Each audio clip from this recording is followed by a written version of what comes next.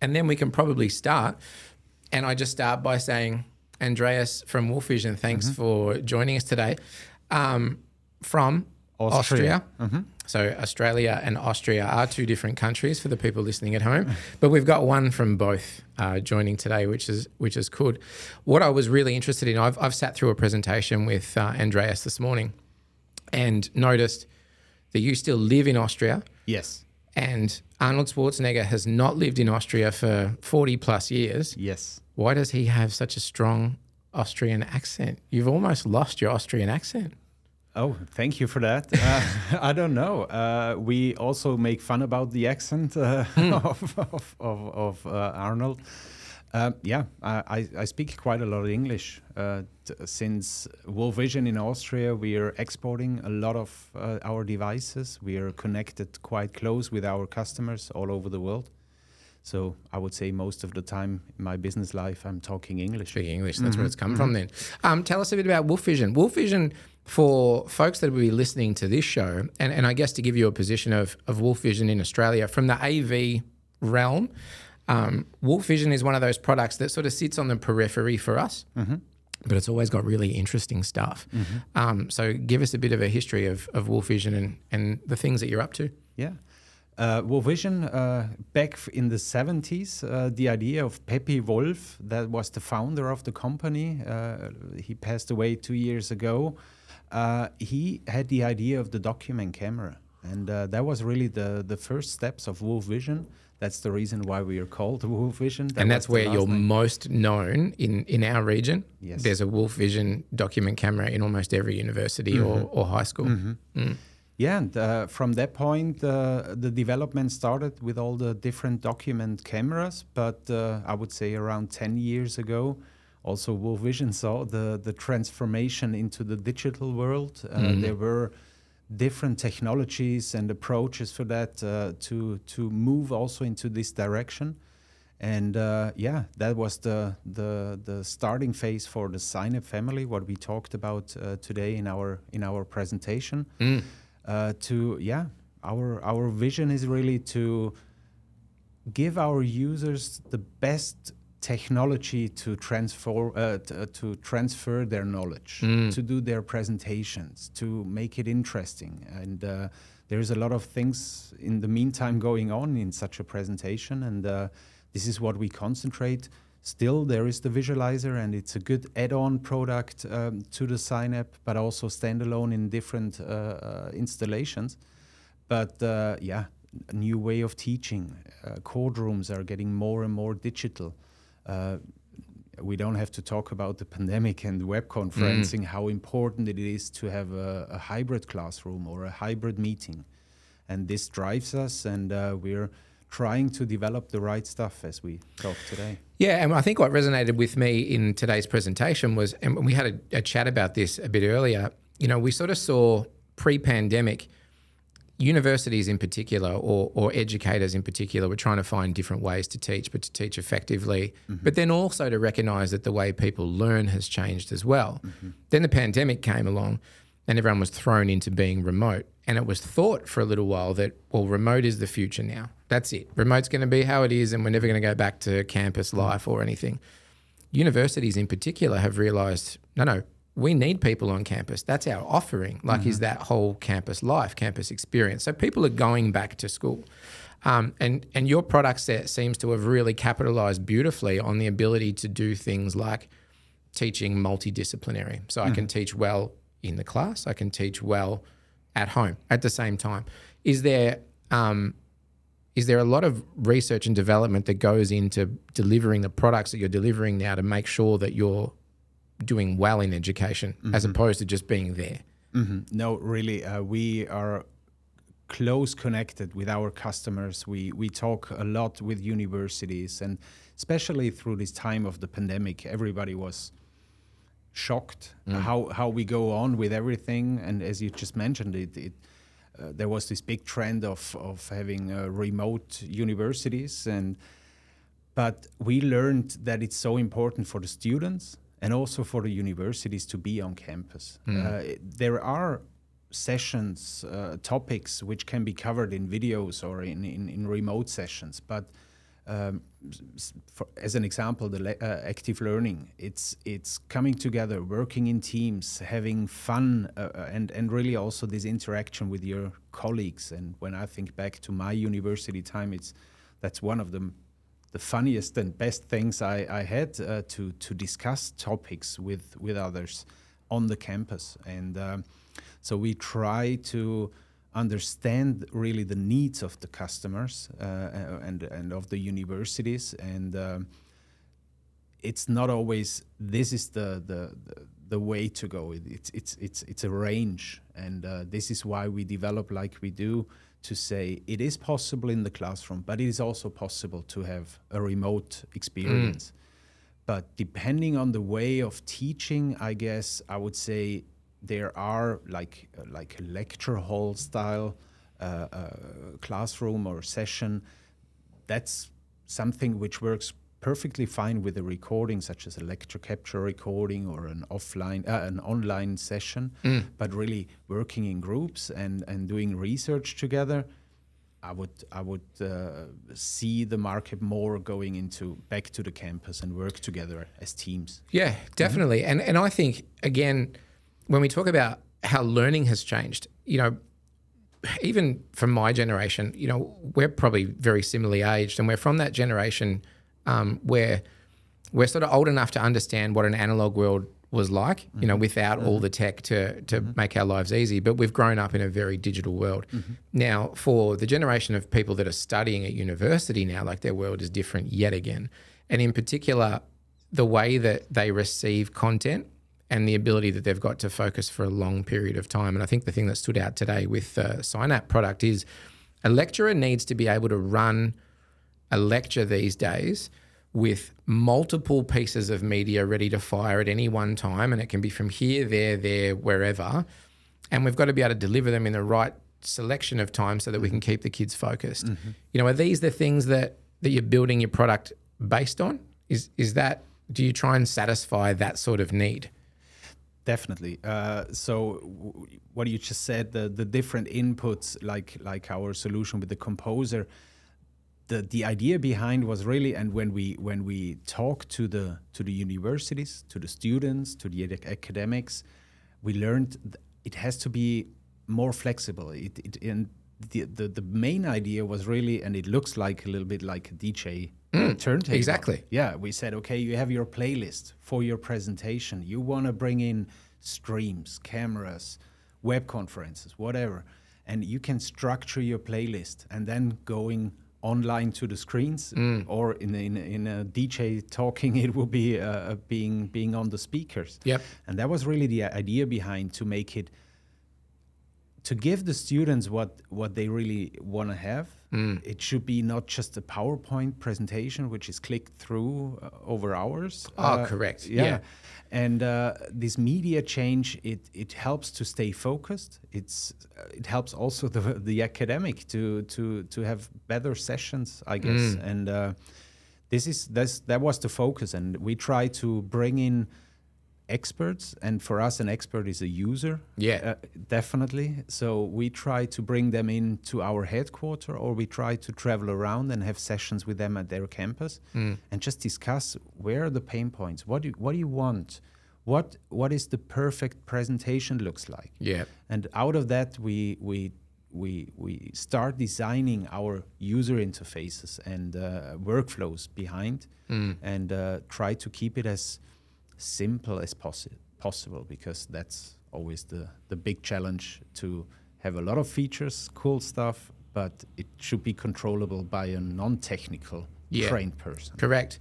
Because that's one of the things too, when you're working in the university sector in particular, is and we do a lot of work in unis. I'm very passionate about the uni space. I was a lecturer at uni for 10 years. I loved my time at uni, and I love being involved with that university sector. And the way I try and coin, so you've got users, all right? User experiences are based on the user. The thing that is really tricky in a university environment and most teaching environments is that there's two types of user.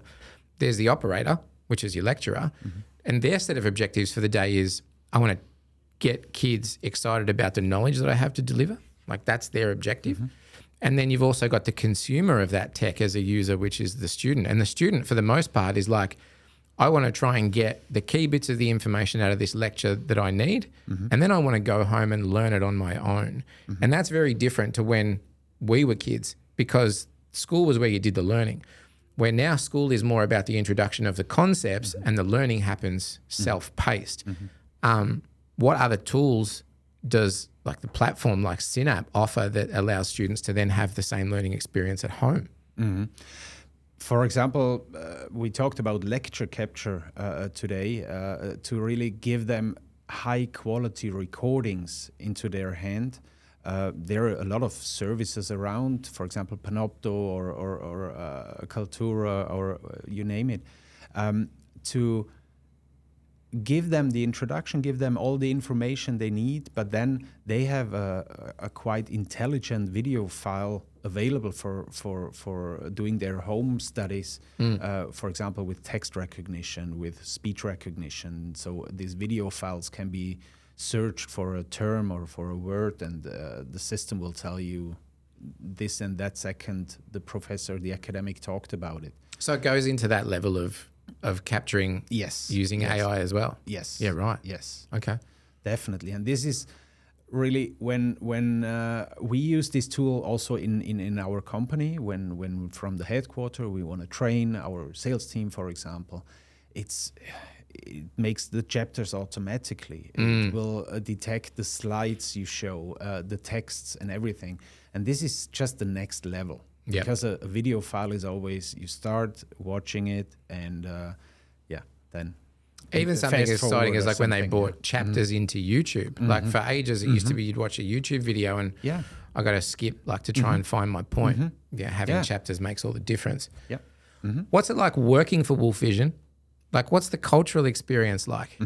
I love it. I have to say, I'm there now since 6.5 years. I came from a different industry, so it was for me a totally new field. Where are you? What industry are you from? I was self-employed. Originally, I'm coming out of the construction industry. Oh yeah, wow! So I'm a learned carpenter. Yeah. So and then I was in the university, studied process and product management, and then started working in another company in the construction industry, getting self-employed for 6 years, doing like consultant in product development. But this was my first touch into this pro AV market. Yeah, wow. And I came into this family, WolfVision, I have to say, because it's really, we're based in Austria in the mountains. We're close with each other. We're really having a good time, and we really work in a team. So it's when I entered the team, or when I joined WolfVision, they took care of me. They learned me everything about this market, and so it was easy for me to jump into this new role as a product manager for Synapse and software development. And we have a lot of fun. We travel a lot. We're so much in.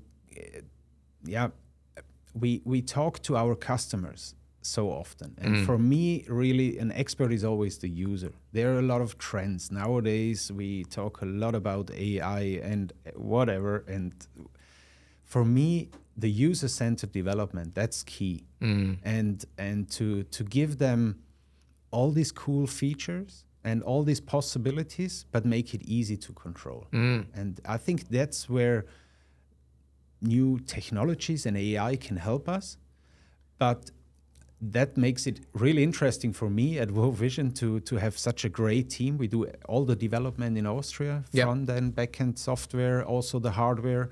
So short ways, we're a quite small company, and we're talking to everybody every day. So it's really good. Still a very well-known company, particularly in this region in education. You know, it's core in education, periphery like in some of the other areas.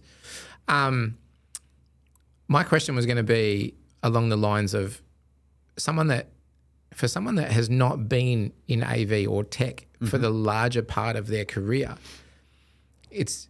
I've been in AV my entire life in one way or another, right? Like when I was wiring speakers as like a 4-year-old and trying to, tinker with things, and one thing led to another. I've always been involved in this. It's not something that's new to me. But for someone that enters AV without that technical background, the foresight that must offer you in being a user. When you're so technical your entire life, it's very easy to assume everyone else is technical, including your users. Has that given you an ability to sort of empathize with clients a bit more because you're not necessarily a lifelong school of tech? Yeah, I think so. Yeah, I love technical stuff and audio and video. It was always a part of my life, in my private life, but not in my business. But now when I go to customers, to users, discuss certain topics, I think I'm still a little bit, maybe, I don't know if this is the right saying in English, but a little bit fresh. I'm not too long in this field, and we can think different ways to do things. And I love UIs, UXs. That's really a thing. It's the same as me. For me, having a device such as a smartphone and having a cool app which just works. Yep. And it's a swipe. It's not a press. Yep. That's it. And I love this. And this is something I try as good as possible together with the whole team to bring into the sign app, because I think that's key. It's the most important thing. It is the most important thing. It's the thing in my career, whenever I have an opportunity to do, if I speak like at a function or something, or a trade show, whatever it might be, I'm always trying to leverage the importance of that user experience, because no one cares about the technology. And I use the example in AV. I can make a customer spend upwards of $1 million on something, and all they ever get is the touch panel. That's their window into what it is that they're doing. So if that doesn't do one thing the way that they think that it should, that whole $1 million has been wasted, because they're thinking, I want the solution to do this, and it doesn't do it. So my emphasis is always start with the user experience and build the solution out from there. Most people get so wound up in the tech that they're like, I know what tech you need, and they build the tech, and then they try and teach the user how to use it. And I think that's where things go wrong. And I really love the way that you guys have put together the UI for this platform, because it's just so intuitive. Like, it's all in front of you and easy to access. That's been thought out intentionally, obviously, with all the work that goes into the R&D, right? Definitely. Yeah. So we, for example, the composer, what we saw today, our DJ composer, that started back in 2019, doing the first workshops and developing in this direction. And also the future will look like this. There is so much workflows when it comes to web conference, when it comes to presenting content, recording, and so on, which can be easier. And we believe that this will be our path for the future too, to have all these technical possibilities available for the user, but keep it simple. Yeah. Give them 2 buttons, that's enough. What about outside of work? What does Andreas do for passion? A lot. Yeah? Yeah. So I have no kids. I have a lot of time. Same here. Yeah. I have nothing but time and a bit of spare money. Yeah. And I love to ride motorcycles. I used to do... Mate, I think you and I have actually like dimensional twins or something, because I'm the same. Could be, yeah. No, I love riding motorcycles. I live in the mountains, so I go a lot of skiing in winter. In summer, we go mountain biking. That's really good. I love to be at the lake, just having a drink at the lake in the evening, or go for a swim, enjoy life, travel. Yeah. Quite often in Canada. My dad moved to Canada part-time 30 years ago, so there is a cottage up there, off-grid cottage, to really turn off everything. Beautiful. No tech. Yeah. That's really good. Be there 2 times a year. Yeah. And enjoy life. I have a what sort of bike do you ride? Different. So on one side, I love old Harleys. Yeah. So I have a WLA. Yeah. Yeah. From 42. So last year it was the 80th birthday of it. Amazing. It's a bobber style custom bike. Mm-hmm. And on the other side, I'm coming out of motocross when I was younger. Nowadays, I'm dirt bikes too. Yeah. Wow. So I'm riding a 300cc 2-stroke Husqvarna. Oh, nice. Yeah. Keep it European. Yeah, Yeah, good. yeah. I'm a Japanese bike rider, so Okay. I spent most of my life riding Kawasaki's. So I had the ZX2, the ZX6, the ZX10, and then the ZX14. So I went through the whole range. Okay. But now I ride a Suzuki Boulevard, which is a very big cruiser, 1800cc cruiser. Yeah. Yeah, it's big and I love it, and I've custom airbrushed it and done all the things to it to make it beautiful. But I want a BMW. I want like a 1200, something in a dual sport for me. I like the concept of being on a road and then seeing a trail and going, oh, I'll go down there. I can't do that now. There's no chance I can do it. So getting a dual sport is my next important thing. Yeah. There are a lot of gravel roads in Europe. There is even an own application for the smartphone, a navigation system for gravel roads. Oh, really? Yeah, you go through Europe, and if you have a dual sport, you just turn right and you're in gravel. And that's really cool. So what is it like riding in Europe? Depends on the country. Yeah. In Germany, if you're a speed racer, you go very fast apparently. So you go to the German Autobahn, and there's no speed limit. And is that true? There's no speed limit? There's no speed limit. There are parts of it, there are speed limits, but a big part of the Autobahn, there's no speed limit. So you can do whatever you want. So I didn't know whether that was true or not. no, it is. It is really. You drive there with your car with, 220 kilometers per hour, and there's someone behind blinking with the light because Porsche taking over with 280. I don't know. Yeah, that's the German thing. But we have a lot of mountains, so we drive up and down, perfect scenery, and a lot of gravel roads. I love the place where I live, so that's really travel a lot, see a lot of places, and but I love it. My godmother is Austrian. Oh, yeah, and she's lived here her entire life since she was probably 5 or 6 years old. So I've always heard about Austria, and I've been exposed particularly to Austrian food because she cooks amazing Austrian food. So I've spent a lot of my life eating that, but I've never been. And it's definitely something I want to do because that, Alpine region, just in general, has to be some of the most beautiful country on the planet, right? Yeah, it is. It is beautiful. And especially we are in the western part of Austria, so just at the border to Switzerland and Germany. So it takes us 3 hours to go to Italy, and we go down south over the weekend and have a different culture, different food, different language. It's great, and we travel quite a lot. We have a little camper van, and over the weekends, my wife and me, we are driving to Italy and having good wine. And stop it. Yeah, sorry. It's so spiteful because here you can drive for like one full day.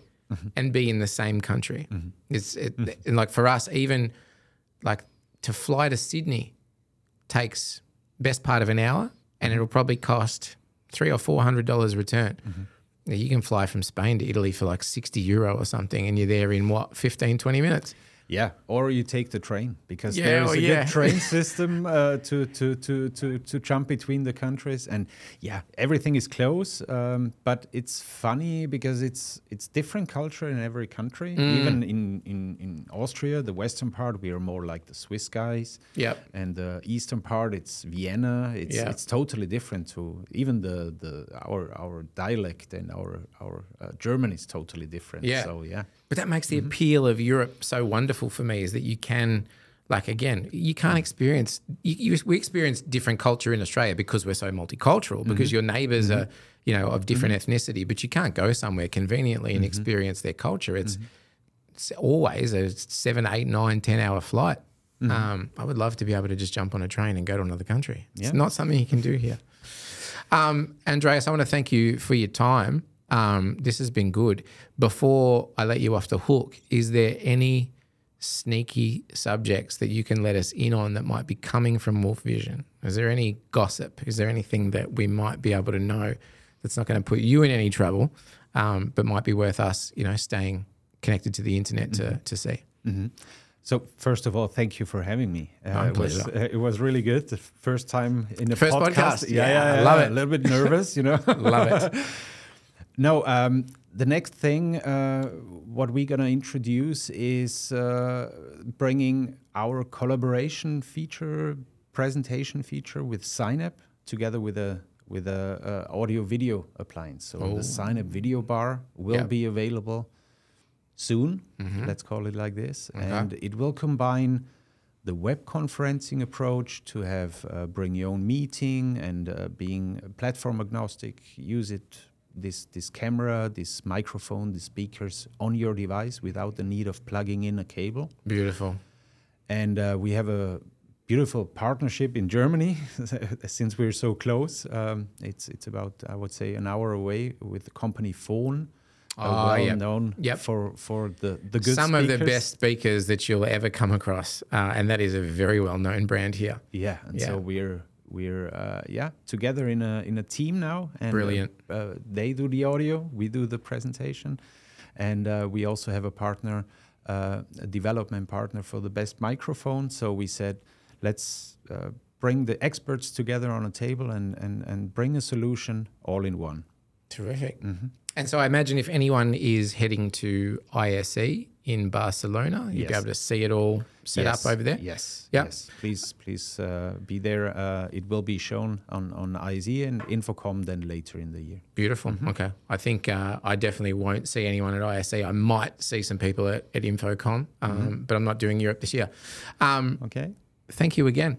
Thank you so much. For anyone that wants to follow up on any of the stuff that we've spoken about today, we're going to have links in the comments. If you've got any comments for Andreas, you might want to throw some questions or know what's going on, chuck them in the comments below. And then we'll see you next time you fly down to Australia. Yes.